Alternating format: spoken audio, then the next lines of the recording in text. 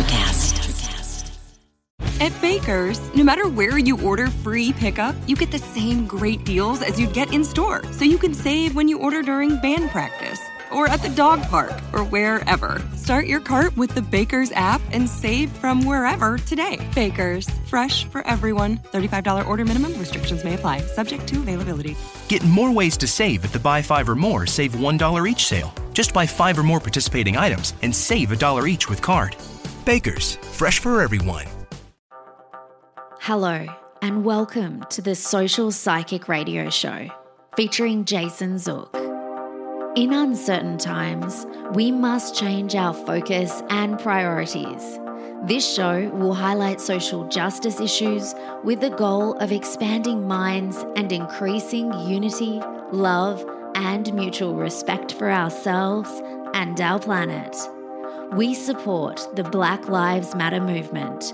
Our show aspires to promote social spirituality, which simply means that by coming together, we can solve any of our problems, including the goal of bringing an end to all forms of hate, discrimination, bias, or oppression. We must protect our environment, reform our criminal justice system, and protect every citizen from police brutality. When we come together, it becomes possible to bridge the gaps that plague our society and divide us from within. We the people means everyone. Hello and welcome to the Social Psychic Radio Show. This is Jason Zook. It's with great pleasure that I have the opportunity of welcoming Vicki Znavor to the show as a special guest today. Vicki is a human resources executive with more than 30 years of experience in Chicago's leading companies. Vicki started her career with only a high school diploma, but she overcame adversity from dealing with a difficult childhood and other personal struggles to eventually juggling work, marriage, parenting, and night school to graduate college and earn her MBA degree.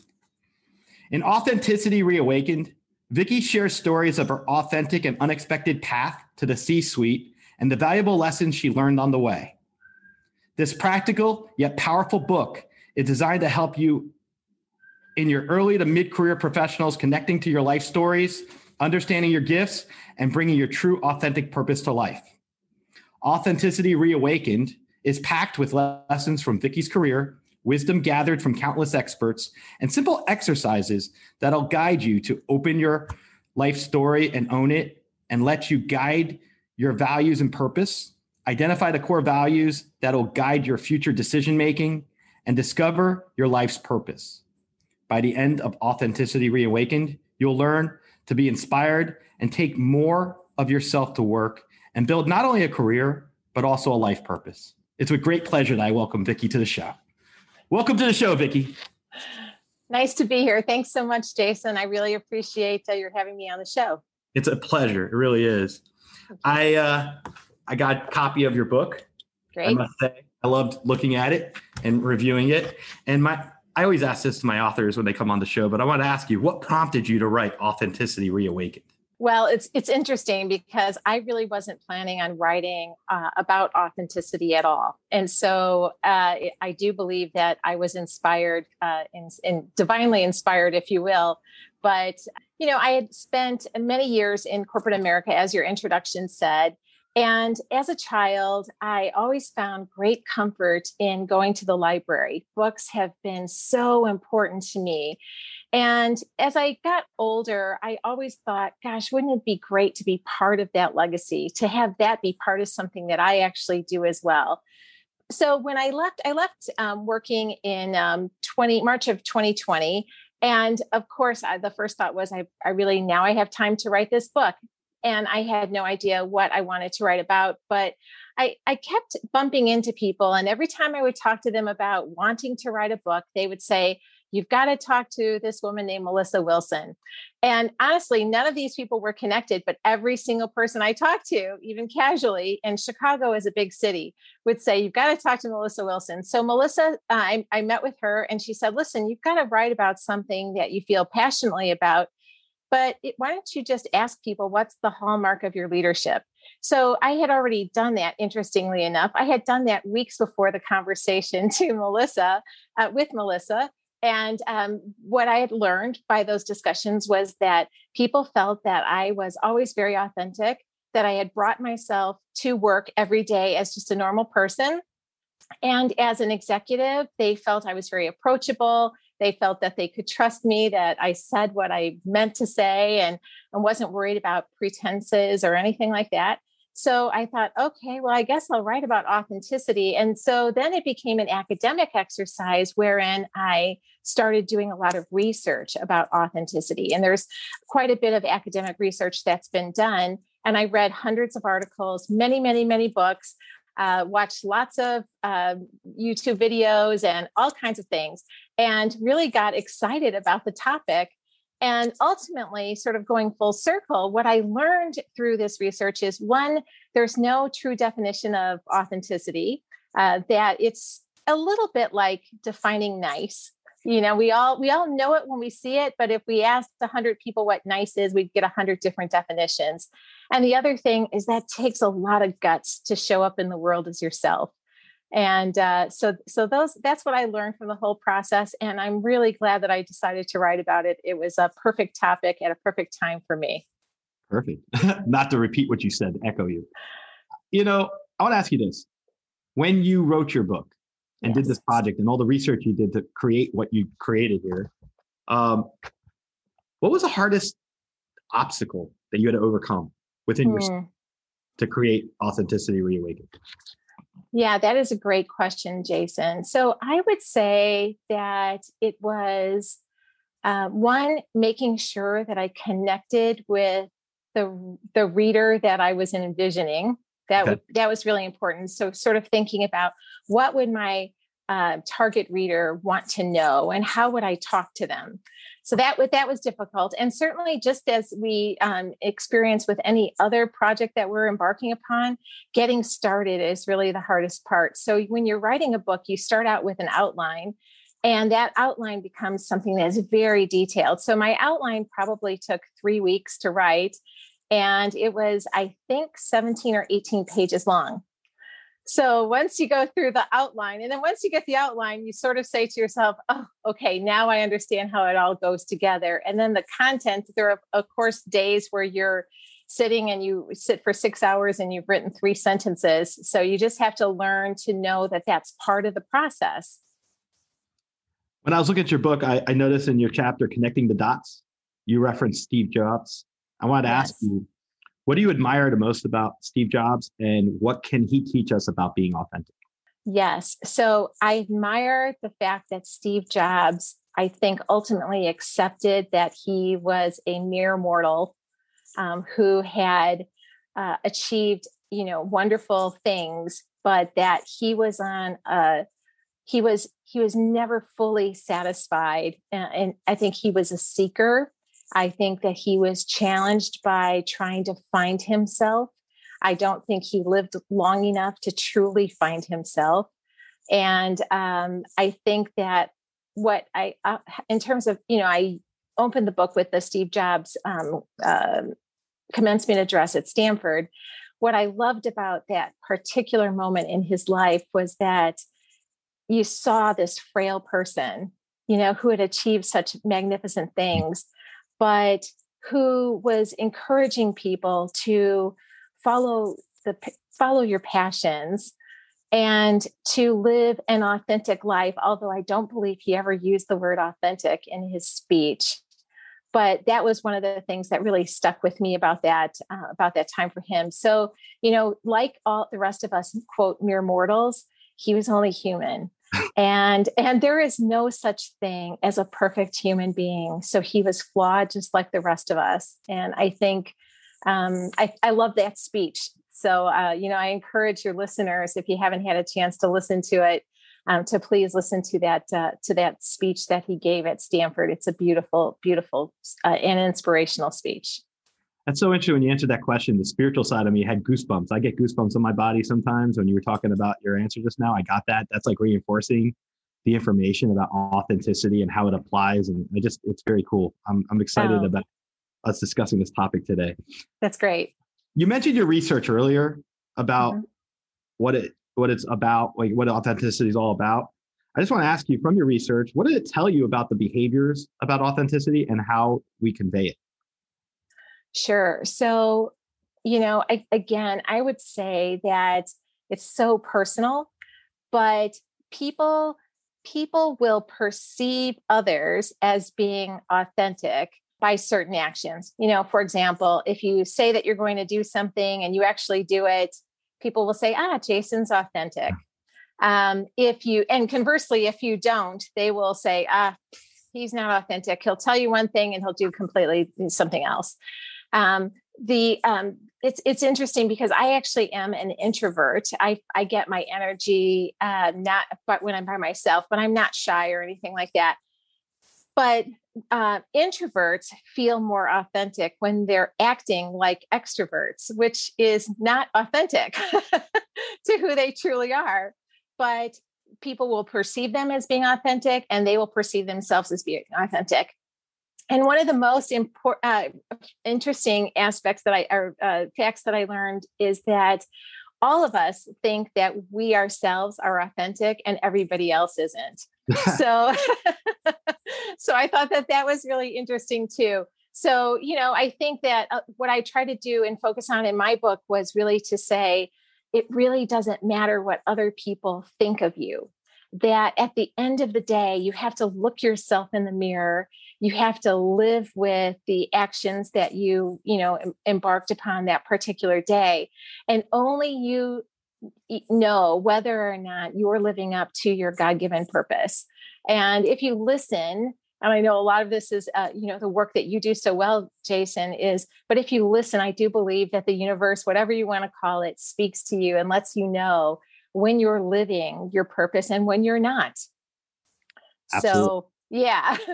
I believe heavily in synchronicity, and I've been able to live my best path, I'll call it, based on synchronicity and what I get from my spirit guides. And I don't mean to use that lingo, but I find living for myself, at least, being authentic is being true to my own feelings, emotions, and understanding of things, and being able to follow through and not be fearful. Like living outside my comfort zone, but doing it on a regular basis so that I can grow. That's what I consider in my own perception of what being authentic means to me, kind of thing. If it was an essay contest, that's what I would write. There you go. I want to ask you this. Looking at what you've researched in terms of authenticity, how would you assess the aspect of one living outside their comfort zone and overcoming their fears in order to become more authentic? So fear gets in the way of us being who we are all the time. And I love Jack Canfield from the Chicken Soup for the Soul series. He has described fear as being fantasized experiences appearing real. And I think that that's once we can sort of understand fear for what it is and put it in its proper place and move through it. And I do think you have to move through fear. Then you can truly get to the other side. And it's like building muscle, that once you do that, you start realizing, oh, I'm a lot stronger than I thought, or, oh, now I totally get it. I made up that story in my head. And we do that all the time. So, I think that understanding as you think about your own authenticity. So, for example, let's just say that there's a social cause that you feel really strongly about. Or it could be if you're at work and you feel really strongly about inclusion and diversity, and someone says something that is discriminatory, or you observe somebody doing something that's discriminatory or hurtful to somebody else. And I share this story because back in the early days of my career, I share this story in the book. So my father was 100% Mexican, but my mother is Irish. So I don't look as dark. A lot of people would say, oh, you look Italian, whatever. So sometimes people at work would say things about Mexican people in my presence because they assumed that I wasn't Mexican. Now, why that would make that acceptable at all, I don't know. But early in my career, I didn't have a voice yet to know how to speak up against that. I knew that it was wrong. I found it very offensive. I spoke to my manager about it, but I didn't have the voice yet to know how to say something about it. But and this is why I use the word reawakened in my title, Authenticity Reawakened, because we grow and learn and grow and learn. We have better tools as we go through life and have better experiences. Later in my career, I found that voice. And, now I would absolutely know how to talk to somebody in that situation and have done so since then. So I got a voice to talk about those things. But it does take time, and you have to figure out what are the things that are really worth speaking up for and standing up against. So in my book, I walk people through, first of all, I say that authenticity, as I define it, is really knowing who you are, knowing what you stand for, and then showing up in a way that represents that to the extent that you wish to do so. So not everything is something that you would have to disclose at work, as long as you know who you are.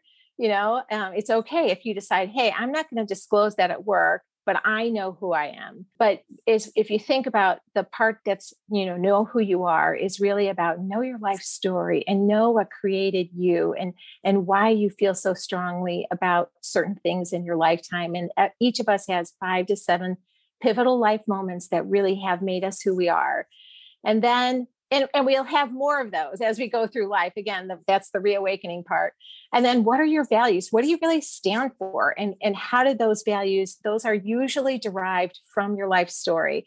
So, the story I shared about the diversity component of my life, the importance of me is really because I watched my father as a young child. He would be discriminated against many times, all the time. Actually, I watched it. So that really informed who I became as an adult. And all of us have those stories. And then, if you think about your purpose, what's your purpose? And, I'm sure we'll talk a little bit more about that. But this is where I think just diving into, now that I know who I am and I know what I stand for, then it's like making sure that you start assessing, what am I going to stand up for next time I'm in a situation that's really uncomfortable or something I feel strongly about. You can even practice, what am I going to say? So that's sort of what I had to do when I thought about some of those things is, okay, the next time this comes up at work, I'm going to say this. And then you say that and you realize, you know what? Nothing happened. I got a positive response out of that. I shouldn't be afraid of speaking up because I can still do that in a polite but direct way. And then you start finding your voice, and that voice gets stronger and stronger. And that's how you really come into who you truly are. That's interesting. And also, like, pivotal life moments. I'll give you an example using myself as a reference. Please. 3 years ago, I overcame kidney cancer. And that was, I believe, one of my most pivotal life moments for myself. It was stage 1. The procedure was fine. But after I went through that experience internally, it shook my world. And it made me...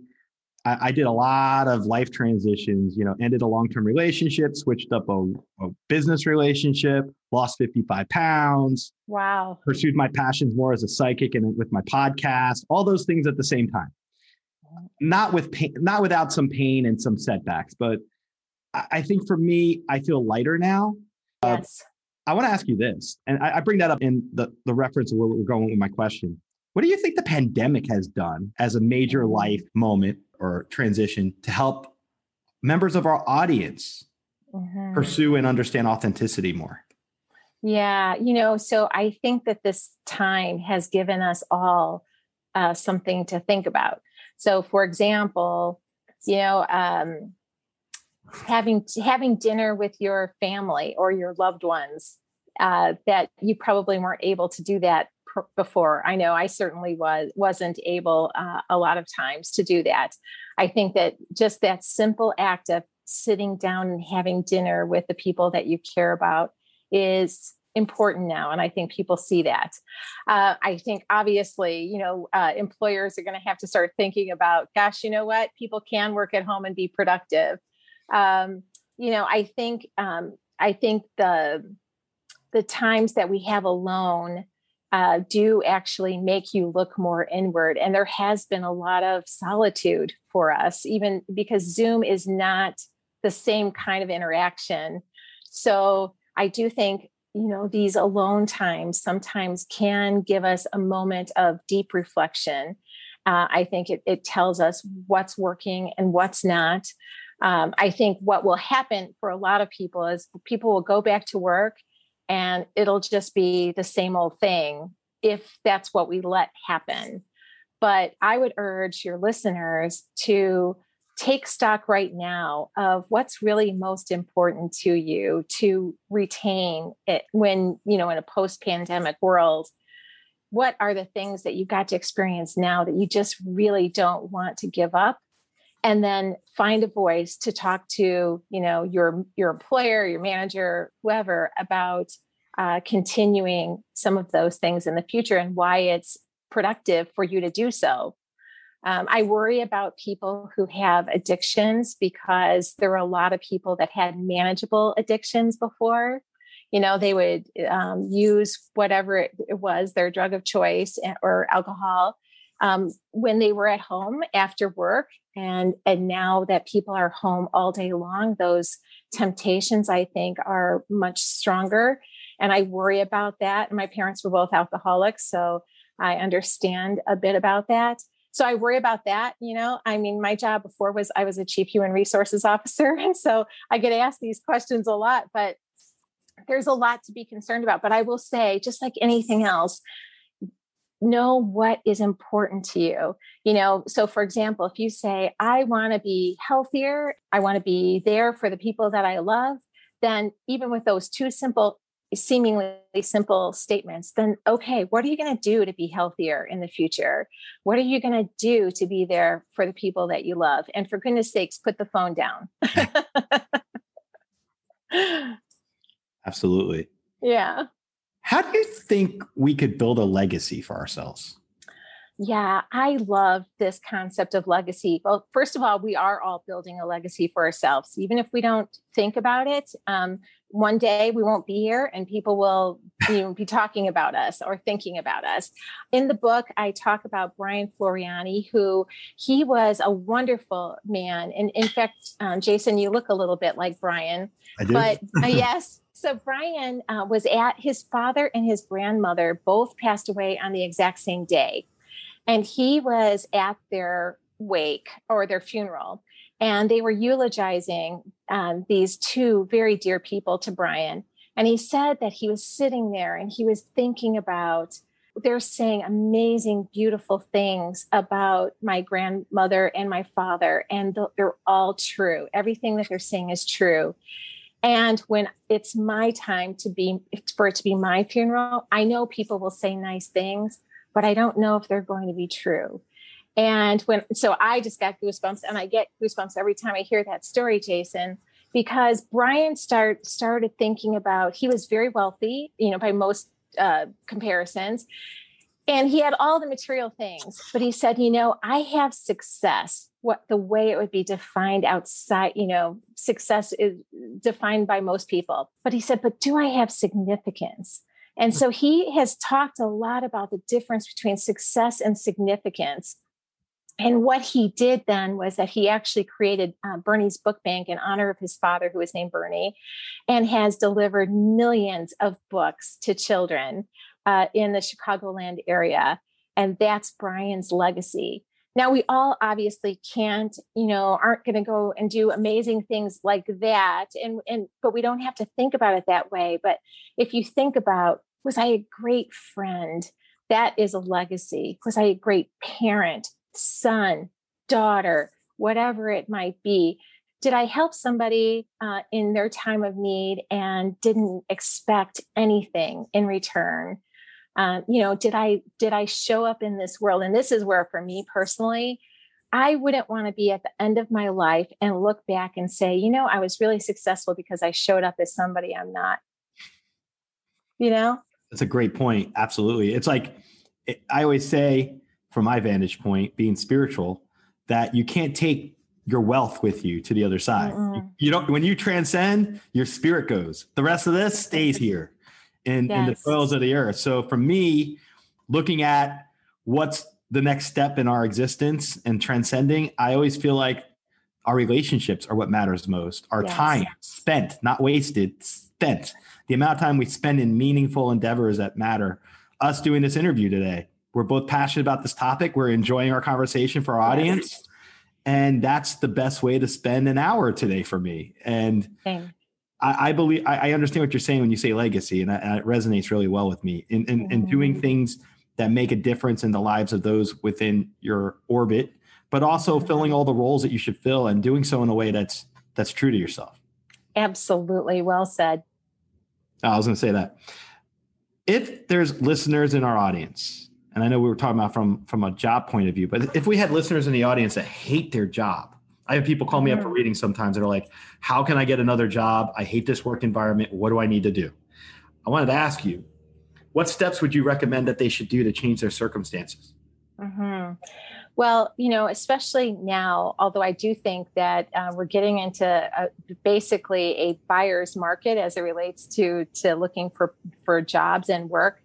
But, it's easy to say, I hate my job. And I would ask, when people in the past have said that to me, I would say, okay, well, what are you doing to make your current workplace different? That's one easy thing. Is there something that you can change about how you show up at work that would make it a little bit more enjoyable? I certainly don't advocate for anyone to just quit their job because, you need to have a paycheck and all of that.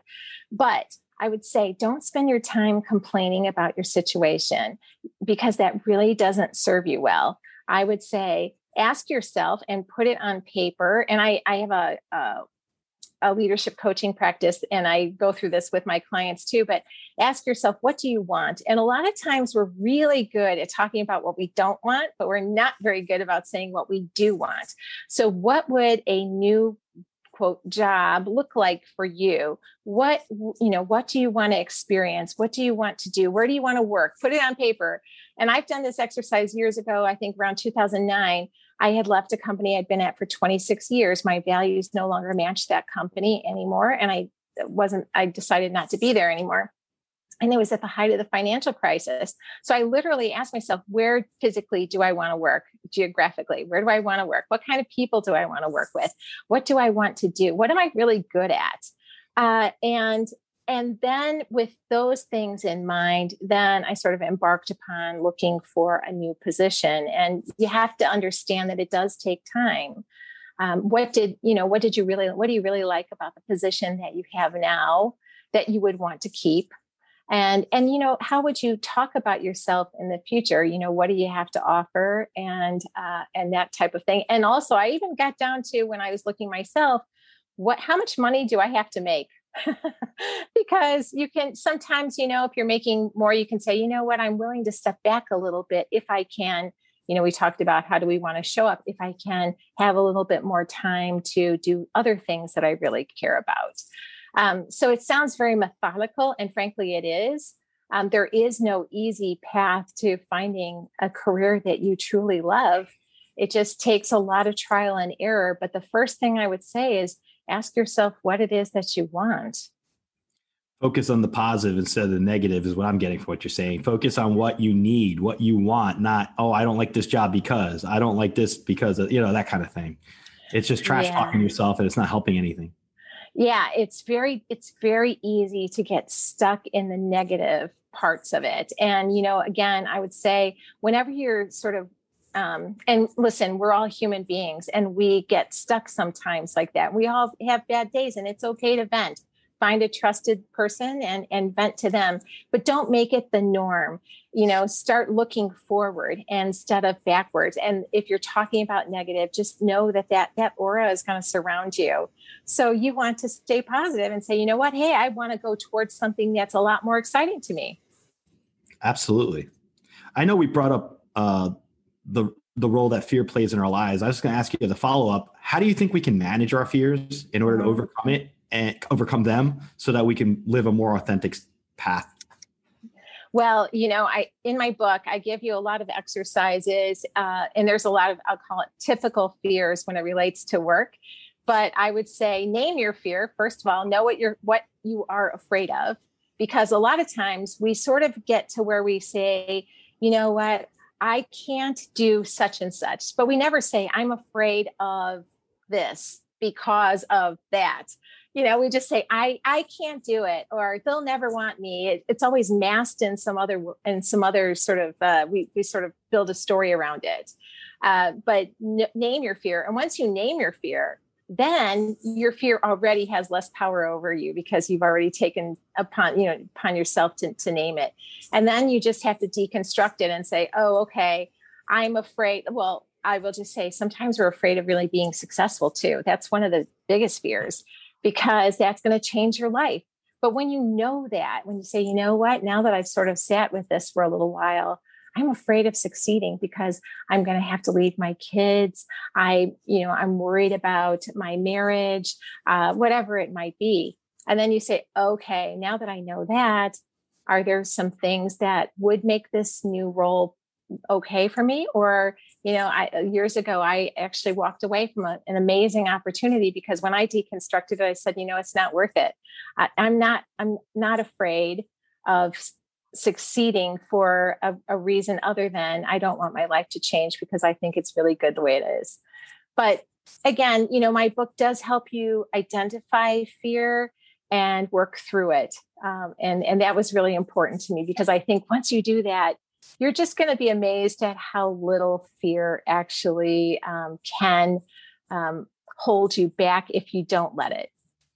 I think fear could be the most paralyzing aspect of our lives. It is.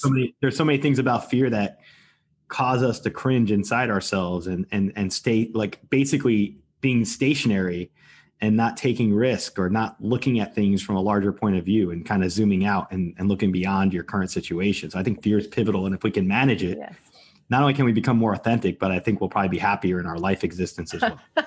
Oh, you bet. Absolutely. And you'll be empowered to help other people. And you know it when you see it too. Absolutely. Absolutely. Yeah. How do you think one can increase authenticity in the work environment? Well, again, I'm going to go back to knowing what your values are, knowing what's really important to you. And once you know that, then I believe that that's when you can start saying, you know what, these are the moments in my life, whether it's at work or otherwise, that I am going to start showing up as myself. So, for example, and a lot of times, I didn't write this book for leaders, so to speak. There may be another book in my future because good leaders will call upon people and try to bring who they truly are, into the workplace. They'll encourage you. Hey, listen, just tell me what you feel, Jason. I really want to know. But we don't always have great leaders too. But decide what's important to you. So, for example, if inclusion and diversity is important to you, then join your business resource councils at work and say, you know what, this is really important to me. And then talk about it.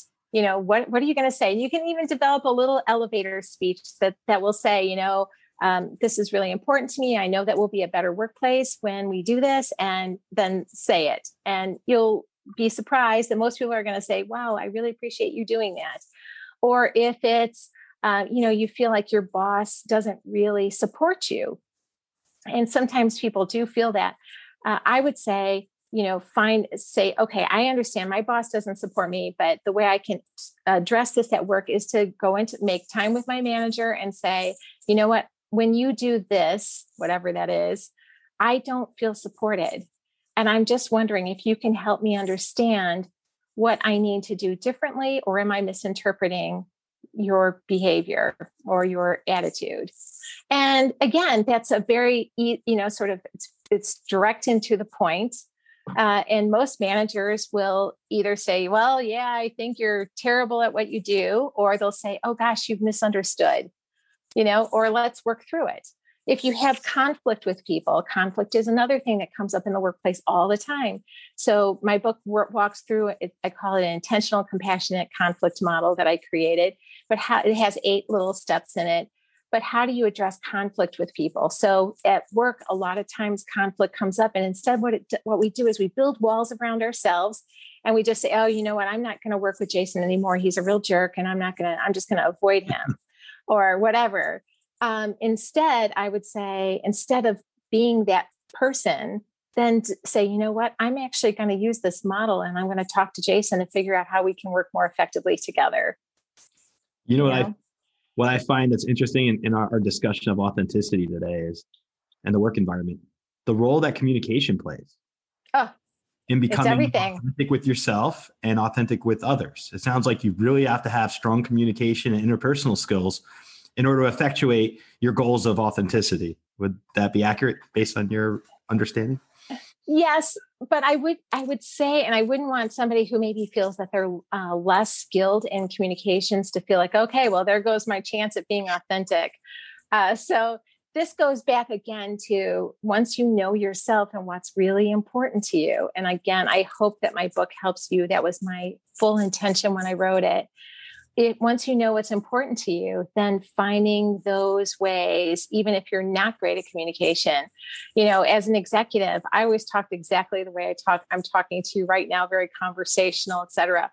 If I had just told myself years ago, well, you can only be an executive if you talk like a Harvard MBA, and I'm never going to talk like that, so I can never be an executive. That's what we do all the time. So if you say to yourself, you know what, I have good intentions. I know what my intention is, and I'm just going to say it how I would say it in my own natural voice. And the other thing is sometimes we have expectations of how other people should respond to us. And that's really none of our business. You want your boss, of course, you want to demonstrate respect with your colleagues and other people that you know in your life. Of course, you want to be respectful and kind and polite. But once you do all those things, like today, Jason, you could walk away and say, oh my gosh, I really can't stand that woman. That's none of my business. But my business is to just show up as myself, and your business is to do the same. And hopefully we connect. And we have. So thank you. Absolutely. You mentioned earlier the International Compassionate Conflict Model. Mm-hmm. I was going to ask you, for a layperson in our audience to understand what that means, how would you break that down in layperson terms for them to kind of understand what it entails and how it could benefit them in their own pursuit of authenticity? Okay. Well, so first of all, I just want to say that conflict is something that we experience all the time. And so I call this the intentional compassionate conflict model. And so the reason why, and that's okay. But it could be international too, Jason, no problem. No worries. But so the way and I made it up because I've had lots of conflict, and I know your intro, and I have had over 30 years, but I actually worked for 42 years. So I've experienced a lot of conflict at work and in my personal life too. But the 8 steps are: first, step 1 is state your intention. So, you could say, Jason, I really want us to have a better relationship than we have today. And then describe what has happened to maybe make it less positive than you would like. It seems like you and I are always bumping heads every time we come into a meeting, and I really need to understand that a little bit more clearly. And then you could describe how you were impacted. So that's step 3. Every time that happens to me, Jason, I just feel like I can't win with you, and I don't know how to get past this. And then number 4 is describe your feelings. I feel like a loser every time I'm with you because you're a lawyer and you're psychic, and I don't have those skills, and I feel like a real loser. And I'm really starting to feel like I can't ever engage with you as a colleague. So that would be sort of an example. And then ask for an explanation. So Jason, can you tell me what's going on with you?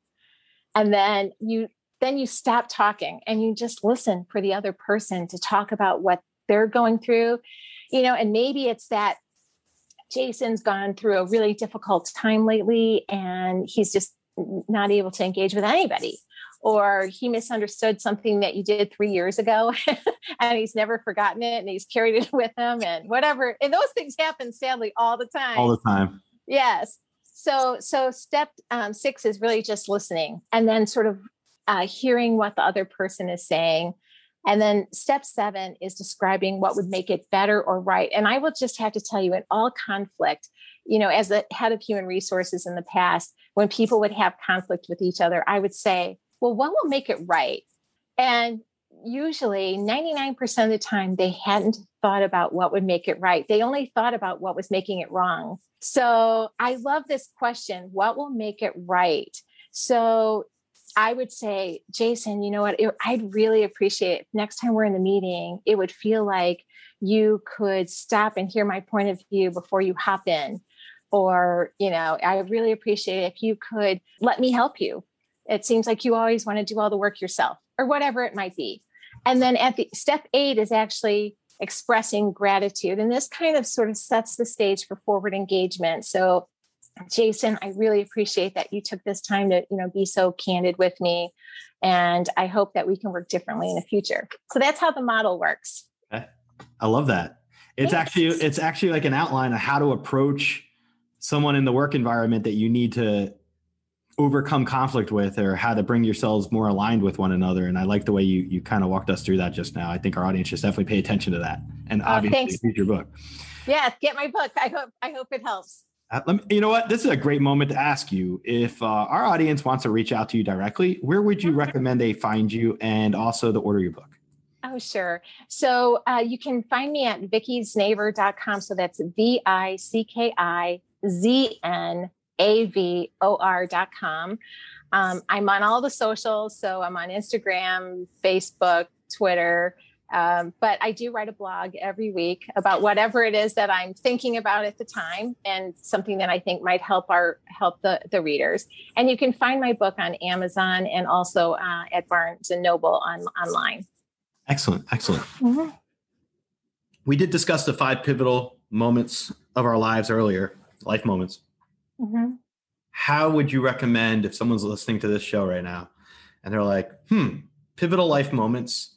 I'm 25.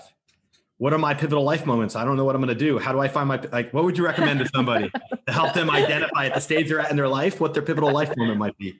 Yeah.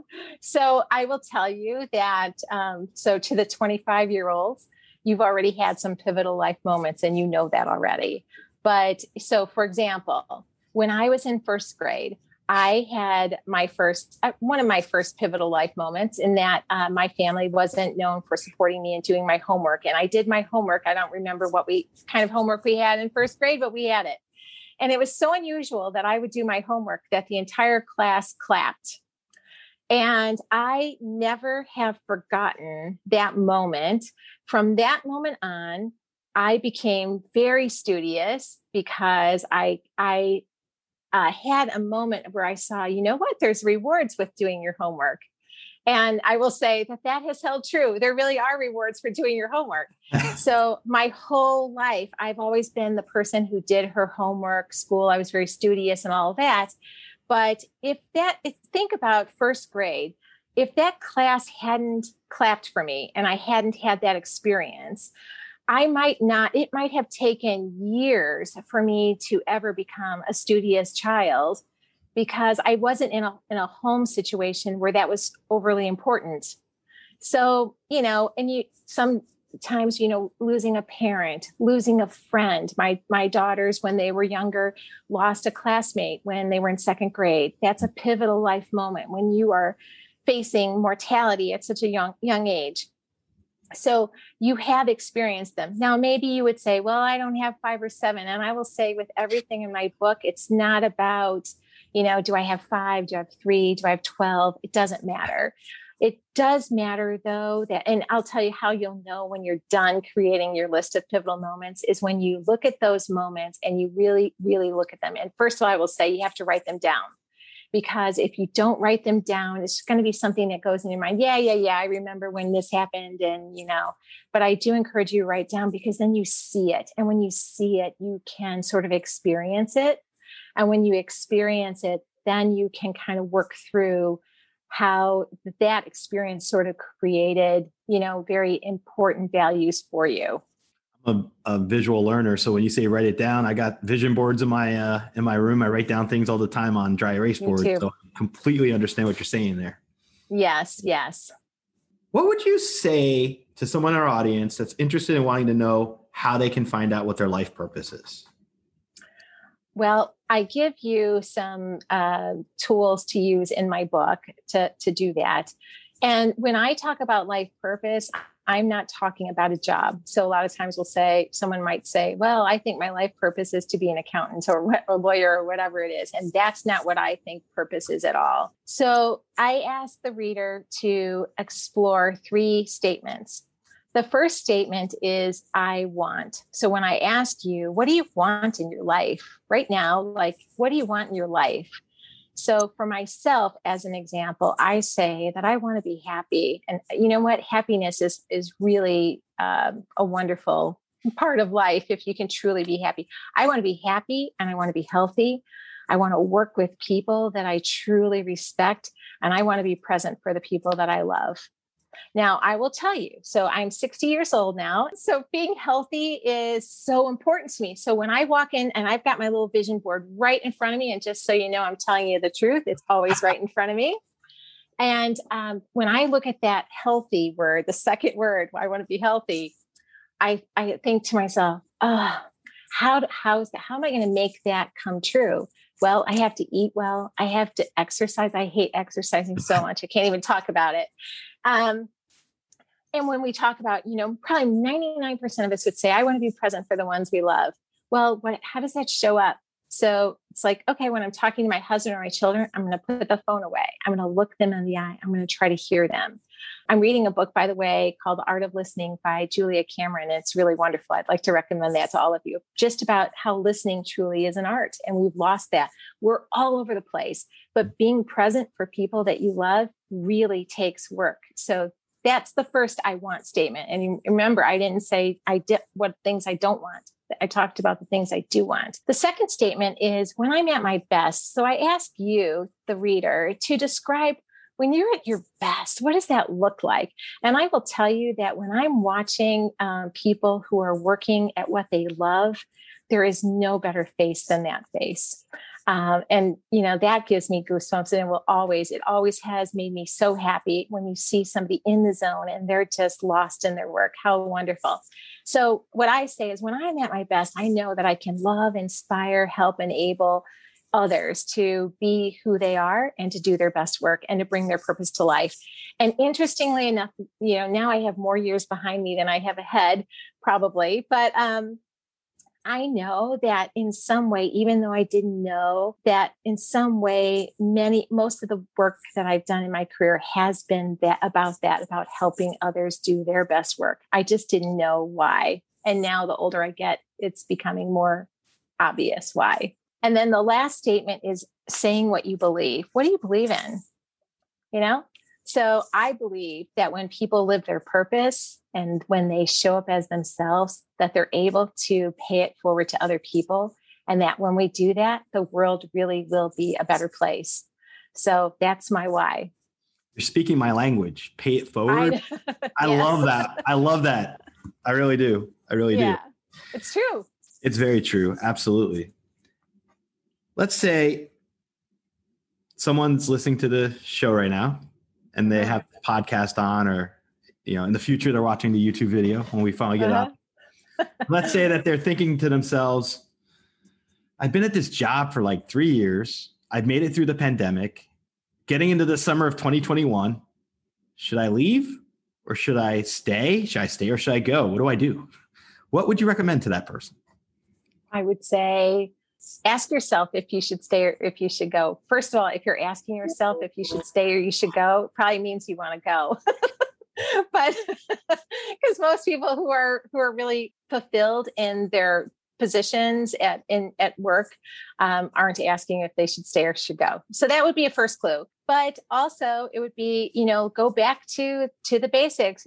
What do I want to do? That want statement. What do I want to do with my work? Am I able to do it today in my work? And sometimes I know, when I've had people on my teams and things like that, I wasn't a mind reader. You are better at that than I am, but I wasn't a mind reader. So if there's something else that you would like to do, mention it to your manager and say, you know what, I'd really like to try such and such, but you have to do the work of figuring out what that is. You can certainly ask your manager, is there something else that you would see me doing? But don't get lost in that, because a lot of people let other people decide for them what they should be and what they should do. So own your life and say it's really important for me to do this next thing. And then go about talking to people who are already doing that, talking to your manager about how maybe you can make that happen in some regard at where you're at. But if you're in a situation, for example, where you don't respect your manager, or you don't feel like your manager respects you, and there's just no winning, if you will, then I would say, go to the work of figuring out, what do I want to do? And then start taking small steps. I have a friend who's very, very capable of doing way more, but she spends a lot of time complaining about what it is where she's stuck. And I always say, take one step a day, and then you've taken 365 in a year. You don't have to take 365 in one day, but you do have to know where it is that you want to go. And the only person that can do that is you. Wow. That's profound. Think about it. If you take it and break it into little pieces, just like anything, it's not as burdensome. It's not as much of an obstacle. It becomes more of a process that you can work through and strategize through. I think that'd be great for someone to think about. Yeah, absolutely. Take their goals, break them into small steps for, if they want to switch careers or find another environment for work, and break them into little pieces and pursue them. Yeah. And also know that if it doesn't go perfectly, not everything is linear. It's okay. Be flexible. Yeah. Be flexible, take some time and talk to people who are doing what you think you might want to do, because, the grass isn't always greener on the other side too. So that, start making a name for yourself by engaging with people who do those other things and see where it goes. How would you suggest we should plan our next steps? Put them on paper. It doesn't sound very glamorous, but honestly, if you think about, I'll use the losing weight, for example. And I know that but it's just the most basic that I can sort of think that at one time or another, we all can relate to this, but whatever it is you want to do. So be very specific, I want to lose 20 pounds. So that's your objective. Fine. Well, how are you going to do that? Well, I'm going to need to start cutting calories. So that's one step. I'm going to need to start working out. Maybe I could do that 3 days a week. Okay, great. I'm going to do that. I'm going to try to practice more mindfulness and being thoughtful about what I eat. Okay. So there are some steps. And then it's just a matter of doing those things that you said. And of course, like dieting, if it's not perfect, don't expect perfection of yourself. If it's not perfect, it's okay. When you fall off a little bit, just get back on track. And that's how life goes with everything. Roll with the punches. Roll with the punches. Don't let them knock you down. Don't go with the flow. And yes. And you know what? The other thing is a lot of times, Jason, we knock ourselves down before anybody else even has a chance to do that. It's almost like if you were a boxer in a match. It's basically like you're falling down on the ground and punch yourself in the eye before the other person throws a punch at you. That's exactly right. Yeah. To give y'all a little bit of encouragement too, I started out as a secretary in a large global organization. I had no degree, and I just kept saying to people, I knew I was capable of doing more, but it took me 15 years of night school while I was raising my kids and all of that to get a degree. And I would just say, hey, can I do something else? I'm kind of bored with just doing this. Is there something else I can do? And they kept giving me plenty of work to do. And before you knew it, I started becoming more of an expert on some things. And then, one time, one of my managers who was kind of not the best person, I suggested that maybe I could become a tax analyst. And he started laughing at me. And he said, you'll never be a tax analyst. And I just thought, this is why I want to encourage the listeners, is I thought to myself, you know what, I will show you. And and luckily I never did become a tax analyst, just to give you the story. Better. I became way higher. And actually I ended up being higher than him.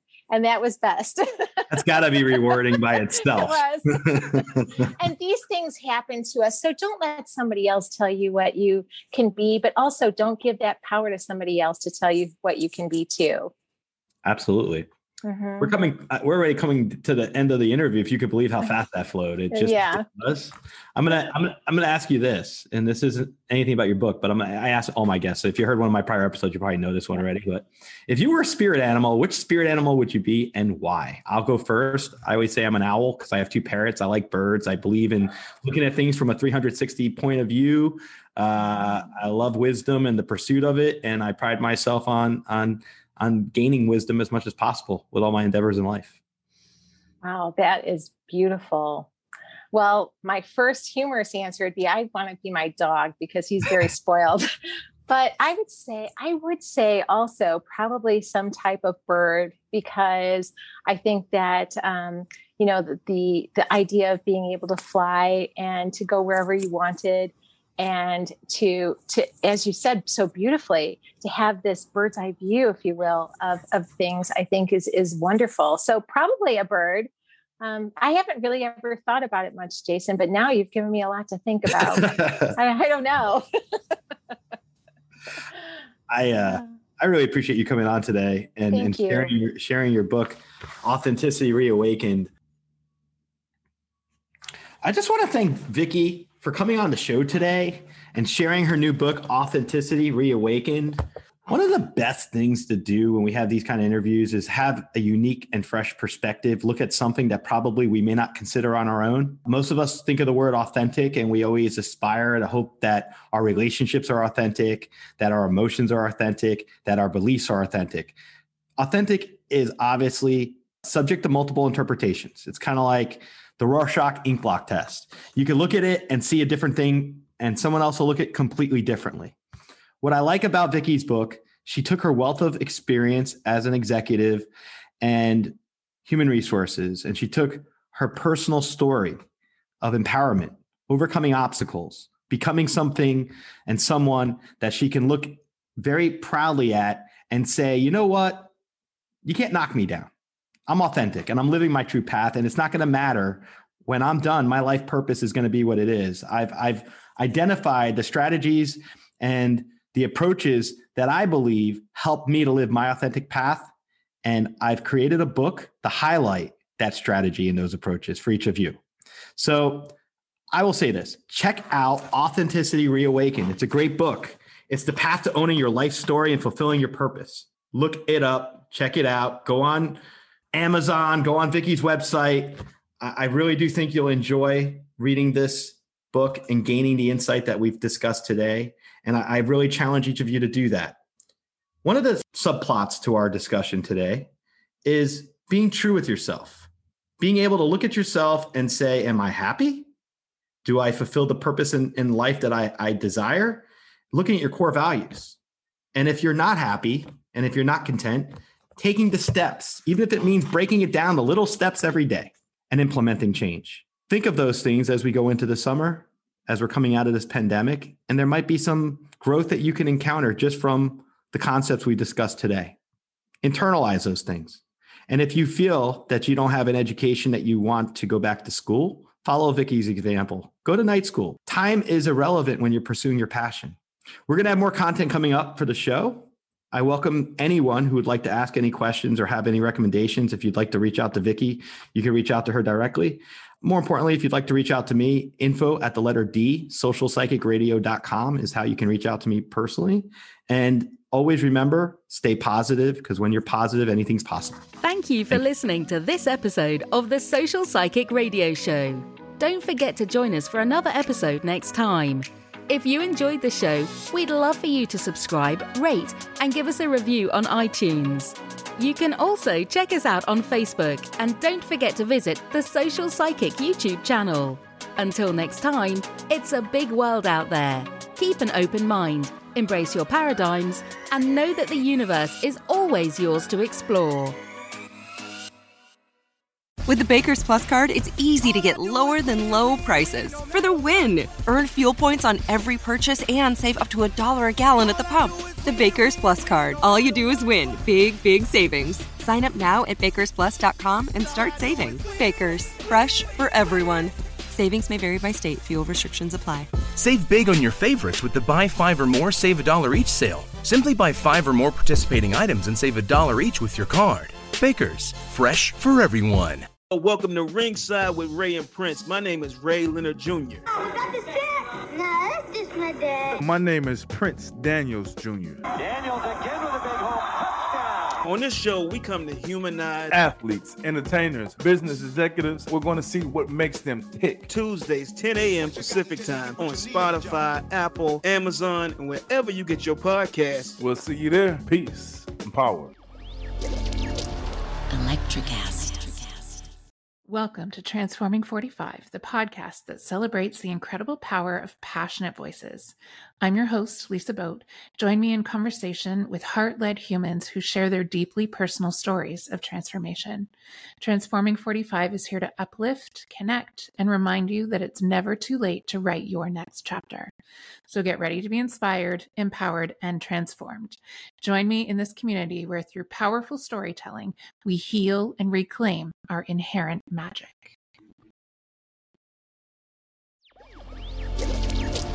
Electricast. Electricast.